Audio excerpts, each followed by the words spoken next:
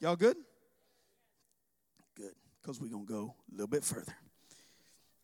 The law of first mention means whenever something is mentioned first in the text, whatever definition is attached to that word when it is first mentioned, it carries that meaning throughout the totality of the text. Here's our problem. We try to understand Revelation without ever really understanding Genesis. But your Revelation theology will never be right if your Genesis theology is never right. Because Genesis is in seed form what the rest of the Bible blossoms into fruitful trees of Revelation. That's why he said there is a river. There is one river, the streams of which make glad the city of our God. The Bible, starting with Genesis, reveals stream upon stream upon stream of revelation truth that finds its consummation in the book of Revelation, but it starts with Genesis. Y'all looking at me like I'm speaking in Latin.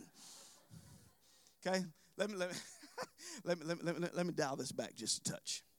Let me say it this way. All revelation in your Bible is progressive. God is constantly giving an ever-increasing revelation of himself.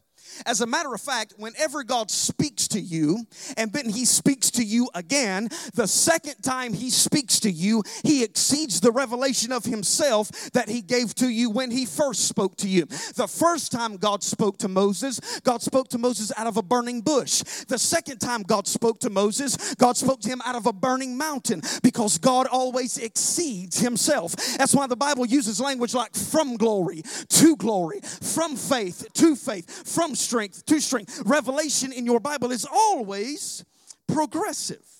It's always unfolding new intricate details and new hints of truth that we've never seen before. Let me give you an example. When you get over into the book of Genesis, when we read about Adam and Eve falling in the garden, we get the first glimpse of redemption when your Bible says, and God killed an animal, and he took the skin of an animal and he put it around Adam and Eve, and they were clothed. That is the first glimpse of redemption that we find. But when you leave Genesis and you step over into Exodus, now we understand it was the skin of an animal. But Exodus tells us it's not just the skin of any animal. Now it is the skin of a lamb. And then we pick up the revelation that now it is a lamb. Then we leave Exodus and we get over into Leviticus. Now it's not just the skin of an animal, it's the skin of a lamb. Now it's not just the skin of a lamb. Now it is the skin of a male lamb. Then we pick up the revelation that he's a male. Then we go into Numbers and we pick up the revelation that none of his bones are going to be broken. And the revelation continues to build upon itself until finally we hear John the Baptist standing in the Jordan River saying, behold, the Lamb of God that takes away the sin of the world. Because revelation is progressive. The very first time God provided a lamb, he provided it for Abraham. God first provided a lamb for a man. God provided a lamb for a man. Then we get over into Exodus and God provided a lamb for a family. Then we get over into Leviticus and God provided a lamb for a nation. And then we get over into John and now he is the lamb that takes away the sin of not a man, not a family, not a nation, the entire world. Because revelation is progressive. Am I making more sense now? Revelation is progressive. So if you're ever going to get your revelation theology right, you've got to have your Genesis theology right. Because in Genesis is the seed form of everything that we see popping up again all over the totality of Scripture. In Bible study, we like to call it an echo.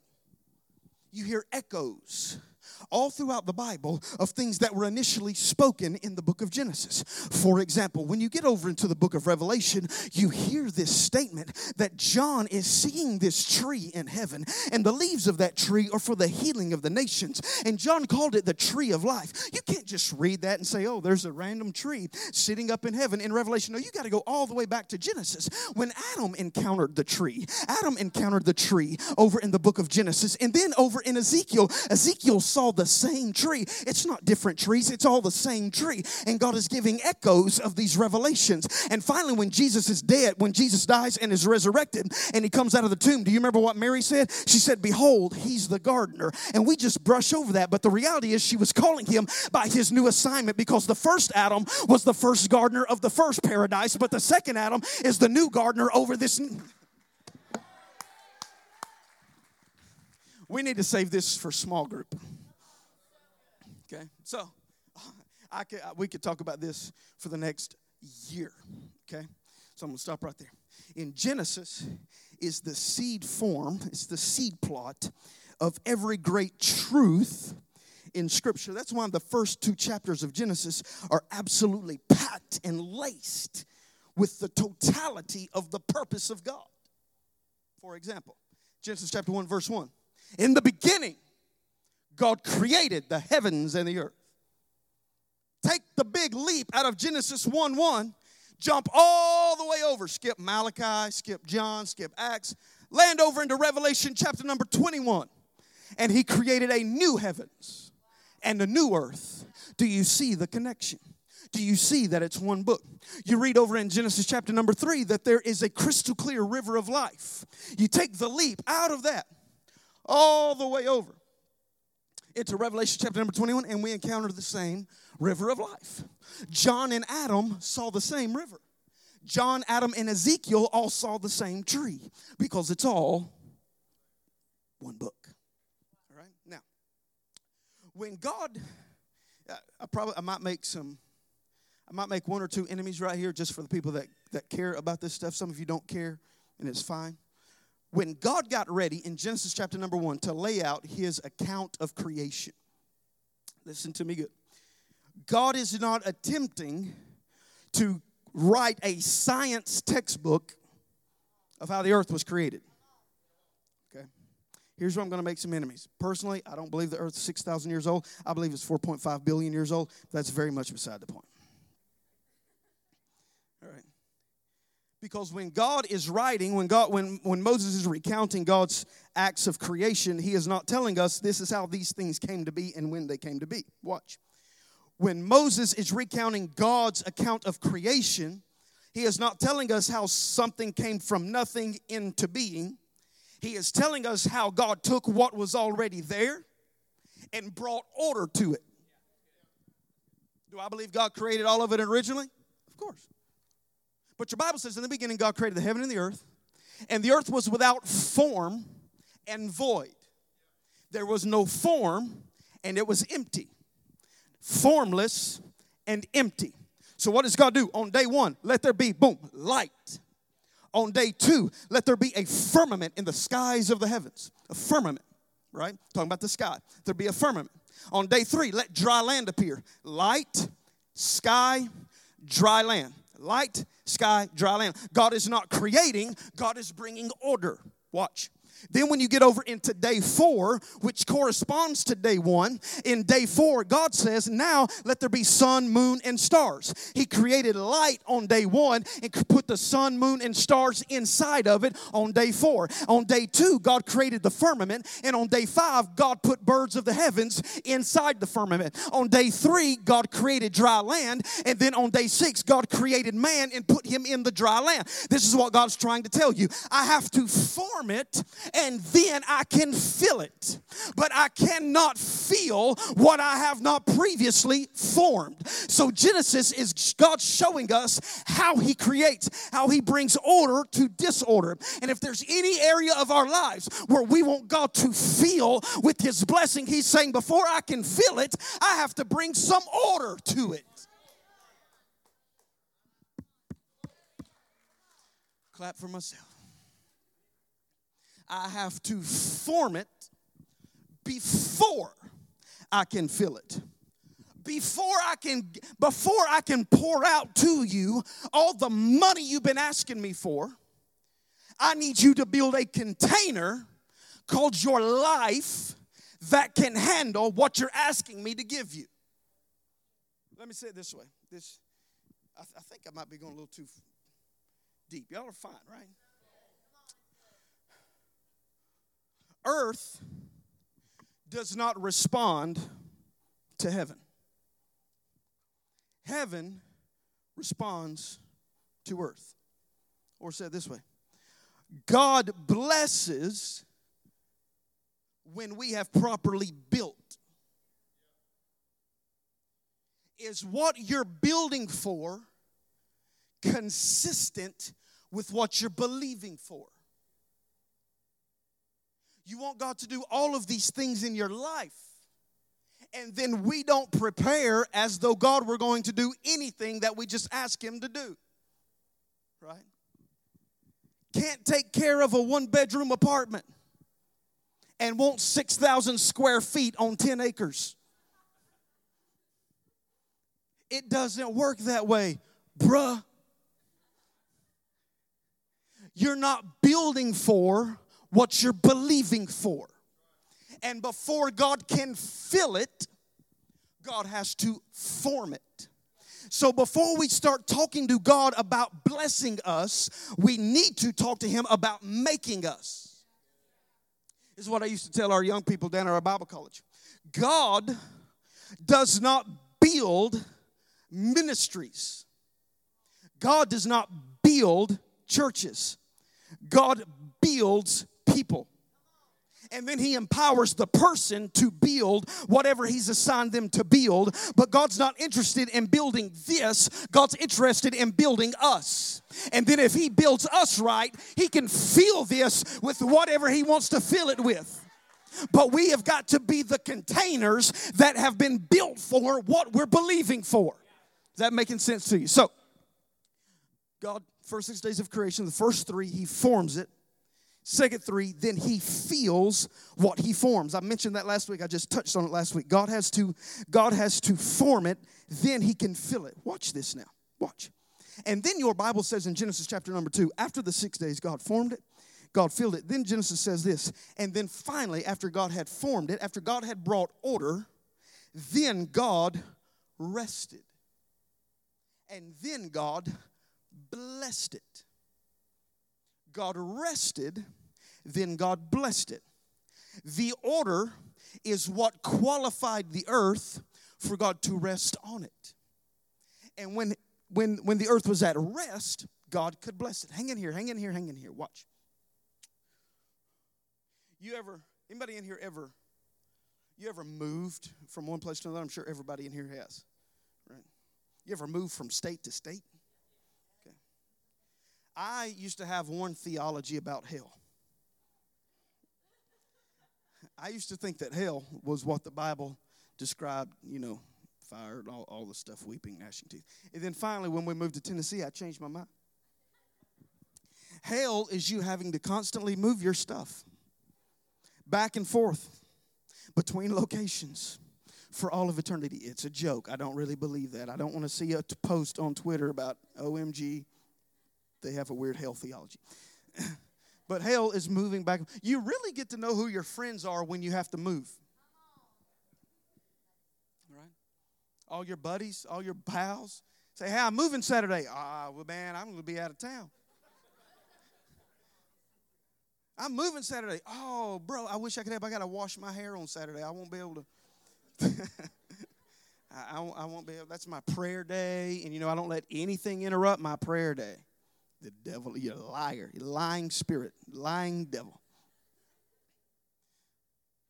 But, when you move to your brand new house, you have all these boxes, U-Hauls, kids. You think moving's bad? Move with small children. Move with small children. I still have trauma from the whole experience. But when you move, and you move to your new home, there's disorder everywhere. Right? Unless you're that guy that labels all the boxes and has a spreadsheet of which box contains what items, which we are not. Right? You just throw it in. Y'all ever seen us pack up the trailers at the end of the... Where's this guy? I don't know. We hope it's still there by next week. There was something this morning. I said, where is that? We're like, I don't know. All right, it's fine as long as it helps us get loaded up fast. So when you move in, you have this disorder. And before you can rest, you have to bring order to the environment. Right? You ever had a dirty desk at work? I know you haven't. I have. But ever had a dirty desk at work? And just cleaning it is like a psychological transformation. There is a rest that comes because order has come. And God says all of the stuff, this life with no stress that we're asking Him for only happens on the heels of allowing Him to bring order into our life. Okay? So when you move into a new house and you put all your furniture up and you hang the pictures and you put this here and you put the pans up and you put the foil, ain't it amazing how stuff can vanish in thin air when you move? I'm surprised we have all of our 3 kids still. And when you get moved in, then you're at rest. But being at rest does not mean you cease from activity. Being at rest means now I can function the way I was called to function. And so oftentimes we want God to be moving in our lives when in reality God's still trying to bring order to our lives. We want God to start sending the blessing, but God is still busy in the building of the home. Are you hearing what I'm saying? So sometimes we get frustrated because we're believing God to do one thing at one stage of our life, not understanding we're not at the blessing stage yet. We're still at the building stage. He's still trying to bring order to us. Oh, if I had, for example, don't ask God to bless you financially when you're still not tithing the way He told you to tithe. You slide that right in there and I'll move.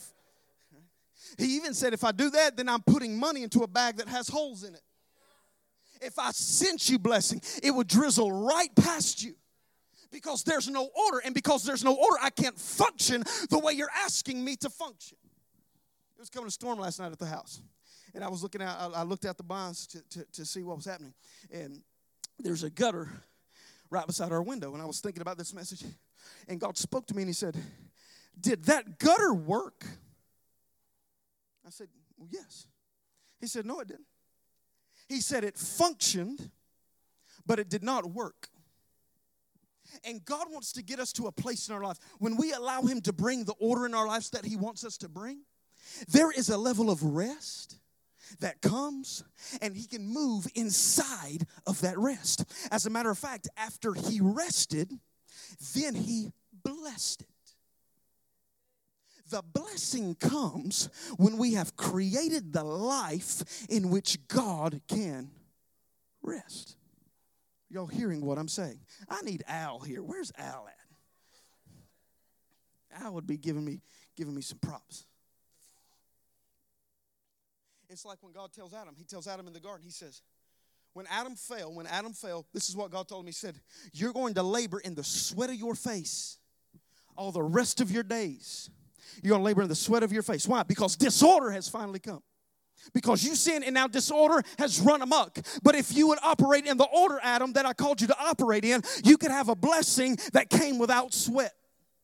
You can have a blessing that came while you rested because you've allowed me to change and transform and build your life the way I've called you to build your life. It's the same thing that happened in Solomon's temple. You remember in the Bible when God got ready to build Solomon's temple, He told Solomon, when you get ready to build this temple, I want you to take the stone and I want you to walk the stone away from where the construction's at. And I want you to take the stone into a secret place where nobody at the temple can hear the chisel of the hammer. And then I want you to cut that stone just right. I want you to fit that stone just right. And God's saying, that's what I've got to do with you. I've got to take you away from the activity and I've got to take you into the secret place, and you've got to let me start chiseling and cutting on you the way I need to chisel and cut on you so you can fit into the place that I've called you to connect to. Is anybody hearing what I'm saying? How do you let God build your life? You go get alone with God and you let Him put His finger on anything in your life that He wants to put His finger on.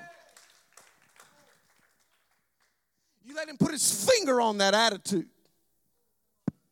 You let Him put His finger on the way you talk to your husband. You let Him put His finger on how you treat your wife. You let Him put His finger on how you handle them kids. Come on, somebody, talk back to me. Am I telling the truth? You let Him put His finger on those finances. Ask God whether or not it's a smart idea to run that credit card up to $15,000 on dumb stuff. Ask God. Let Him put His finger on that. Everybody getting mad. It's right. It's right. Let him put His finger on it. God, I need you to build me into who You've called me to be so You can bless me with what You've called me to carry. And if there's anything in my life that would prevent Your blessing from getting into my life, then God, You can put Your finger on anything. Because to the degree that you allow God access into your world determines the degree by which God allows you access into His world. And God, there is nothing in our world that you cannot touch. There is nothing in this church that you cannot touch. God, there is nothing in this church that you cannot say. There is nothing in this church that you cannot do. All we want to know is that we are built according to the pattern that you've called us and assigned us to be built according to. Hallelujah. Y'all with me? So he brought formation. Then he filled it, and he said, when I fill it, I'm going to rest. And when I bring rest, just like when you move all your furniture in, now you can function. Now you can work. God cannot work in a disordered life. Did you hear what I said? God cannot function. God cannot move. God cannot bless. God cannot promote. God cannot bring increase. God cannot do all of these things until he gets the order out of us that he's wanting for us.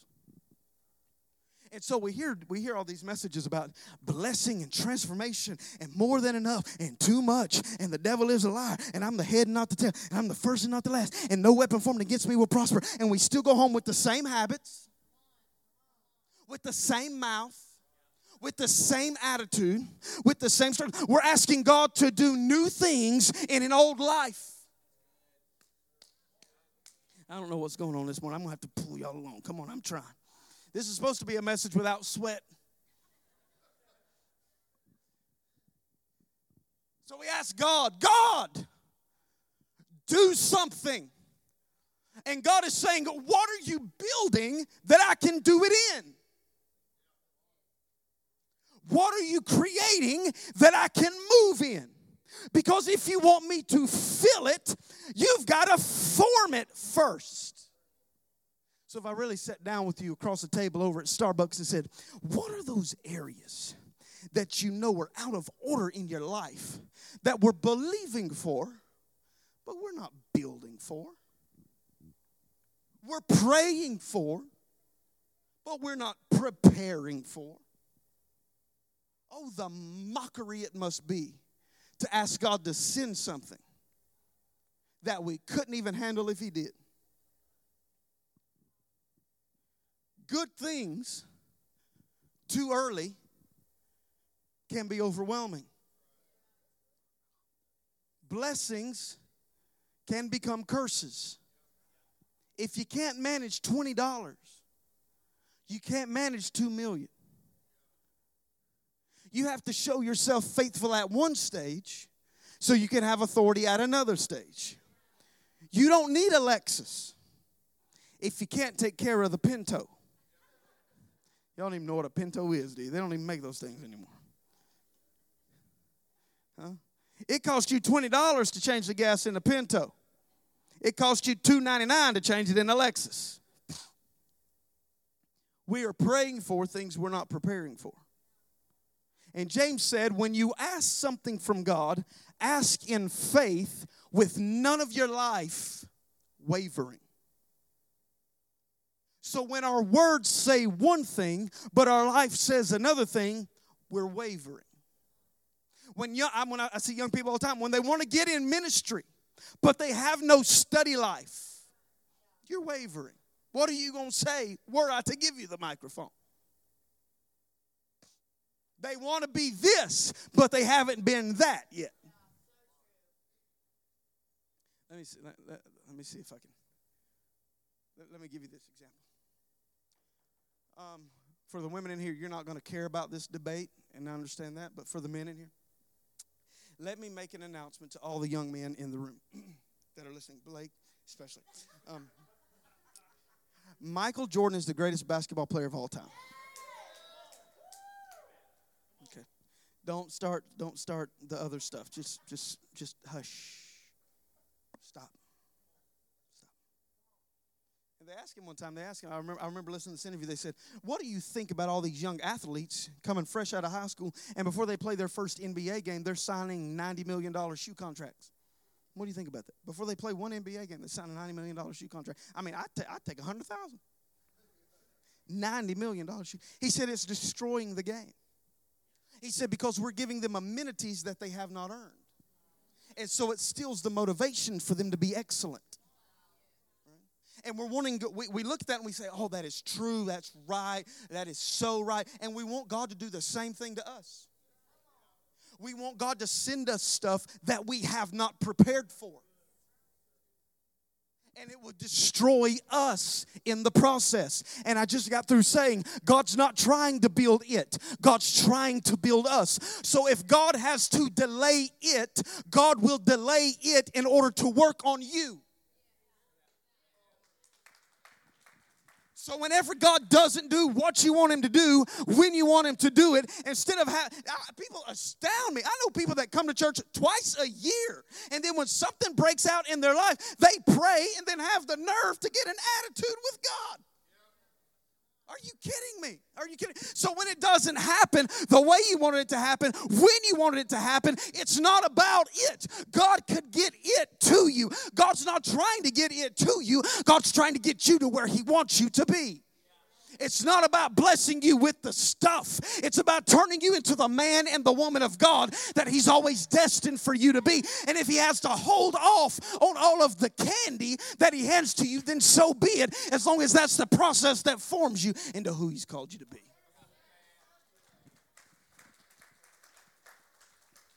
It's not about it. Yes, He could bless you. Yes, He could send $5 million to you tonight. Yes.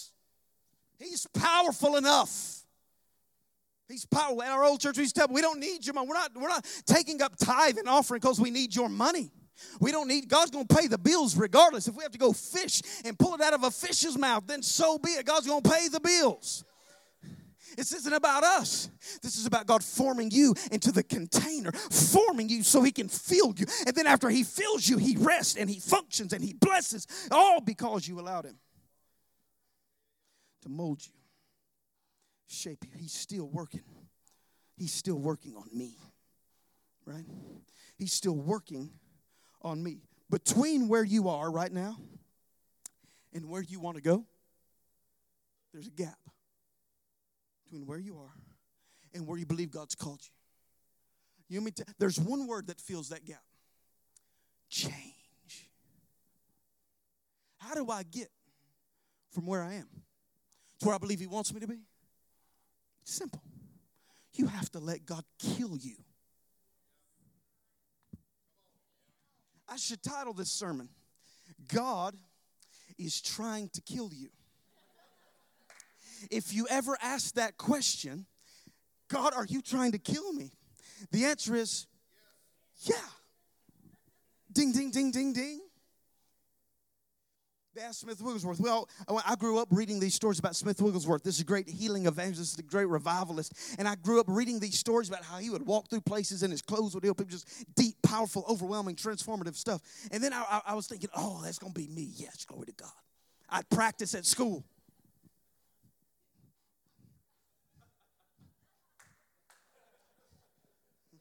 There ain't nothing happening.